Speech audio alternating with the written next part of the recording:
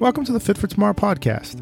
I'm Dr. Nick Sanders, physical therapist, and together I hope we can explore the best ways to stay fit, healthy, and active as busy adults.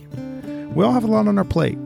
So what is the most efficient way to exercise, eat, sleep, and train in order to continue to do the activities we love well into our future? I hope you enjoy this week's episode. Hey guys, in this week's episode, I want to talk a little about dry needling for the CrossFit athlete. When we talk about CrossFitters or anybody in sports or high volume exercise models, not just CrossFit, but anybody that's working out 5-6 times a day at a moderate high intensity, ultimately recovery becomes a very important factor. And if you're not able to get your body back to a baseline, and you're kind of starting that next workout already injured, sore, beat up, less range of motion, it just increases the chances of an injury occurring if we're not functioning at 100%, right? Whether that's nervous system fatigue or actual structural damage from the previous workout. In either scenario, I think we need to be very careful that we're not, because of those changes, we're not working out with different movement patterns and putting stress on areas of the body that maybe it's not used to being. And I really think that's where a lot of our injuries come from, more so even than technique or posture, is more just a fatigue standpoint, right?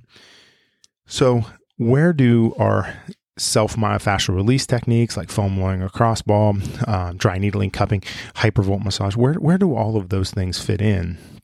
And maybe how is dry needling different from some of those other techniques?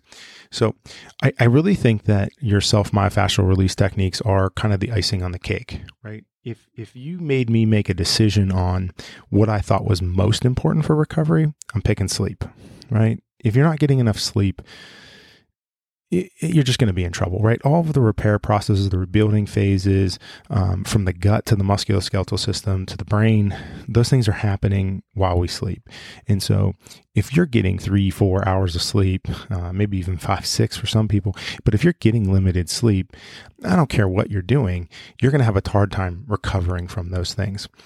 When you look at self-myofascial release, dry needling, cupping, whatever it is, it's really a stressor to the system, right? We're creating a stimulus that we're going to expect your brain, the blood flow systems, the immune systems to respond to create a healing response in that area.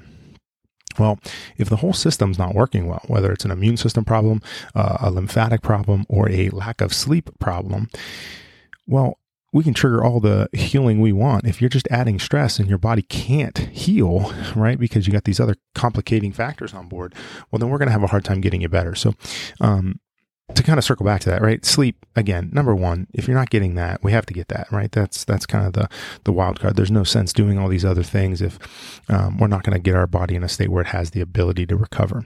And then, I'd put nutrition and exercise are kind of hand in hand right with sleep.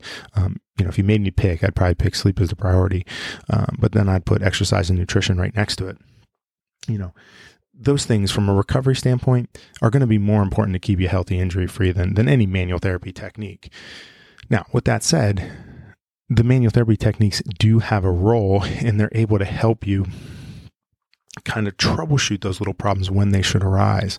And our goal is to troubleshoot those problems before they turn into big complicating factors. Here's an example.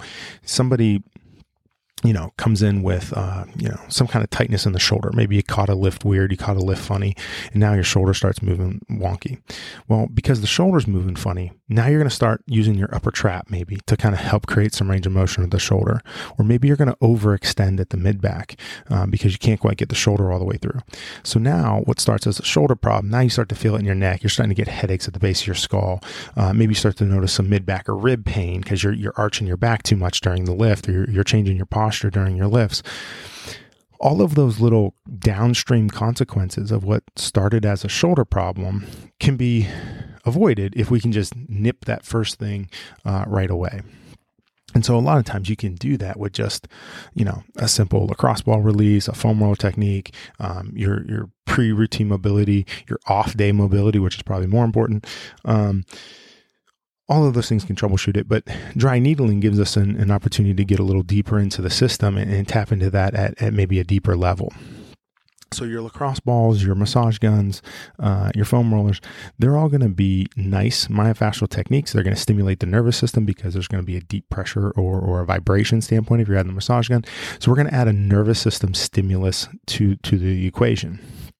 Now, what you're seeing is, because people want more than a nervous system response, they're trying to get to that tissue level with these tools.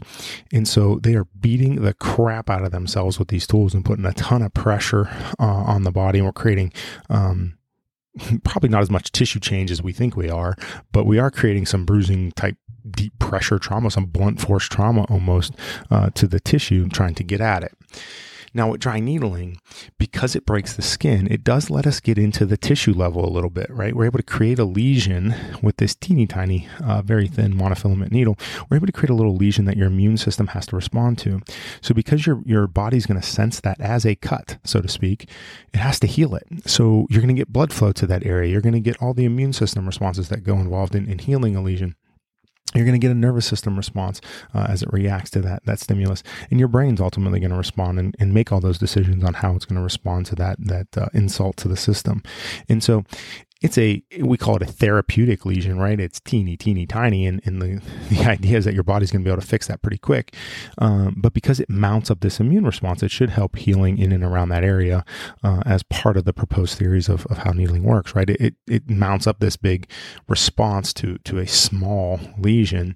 And then hopefully we can create some increased blood flow, change some of the inflammatory markers in and around the area of where that needle was inserted, and ultimately get the nervous system to relax and let some of that muscle guarding go.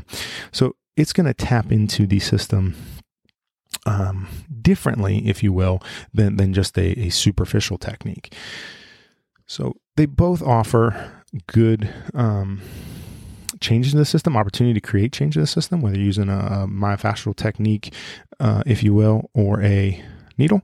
But the needle is going to create a true lesion effect, an immune system effect that's going to be a little bit differently than just say a tool alone. So it's just a nice adjunct piece. And again, I'm not here to say that dry needling is the cure-all to everything, but it is a nice stimulus. And where I'm noticing it from a CrossFit athlete, of course, if you're injured, it serves a role in injury recovery.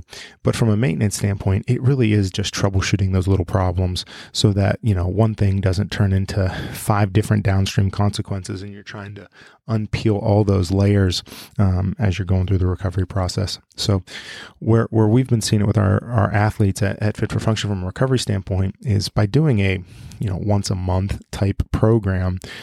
Somebody comes in with a naggy elbow or a naggy shoulder or a naggy thing in their neck, and you can clear that out real quick because it's brand new. You caught it inside of 4 weeks, and you can clear that out super easy. Needling is often part of that equation. And then by getting that out of there, we don't see all the other movement decisions that change, right? We have to remember that our brain is always about most efficient in the short term. It's not thinking about long term. It just wants to know how to get the near term job done as quickly as possible.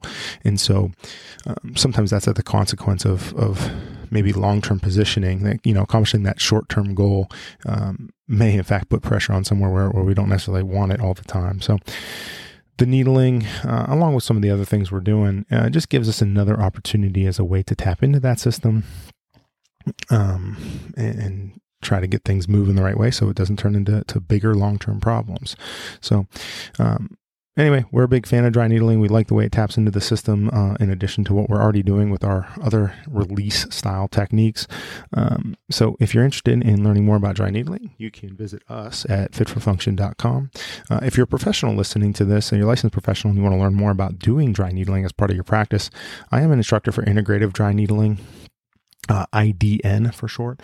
But if you go to our website at www.integrativedryneedling.com, we offer foundation advanced courses as well as a series of specialty courses that we'd love to have you look at.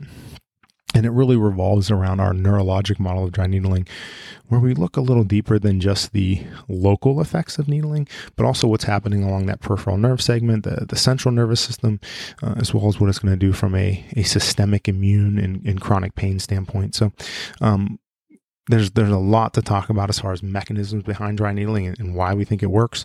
And in that course, we'll explore not only why we think it works and some of those proposed theories about the effects of dry needling from a local, segmental, and systemic viewpoint, but also application and how do we apply it to different patients in different time points. So I really do believe it's the most complete type of dry needling program out there. So we'd love to have you at a course at integrativedryneedling.com. And if you're a patient, client looking to do dry needling, fitforfunction.com. We'd love to set you up an appointment. We do offer free phone consults if you just want to ask a few questions or see if we're going to be a right fit for you. So give us a call, find us on our website. We look forward to hearing from you soon. Thanks, guys. Thank you for enjoying the Fit for Tomorrow podcast. Hope you're able to pick up a few things to help you live and move better. We'd really appreciate a like, share, review, or follow in order to help us continue to grow this podcast and help more people like you looking to feel and move better as active adults. Thanks again, and we'll see you on the next episode.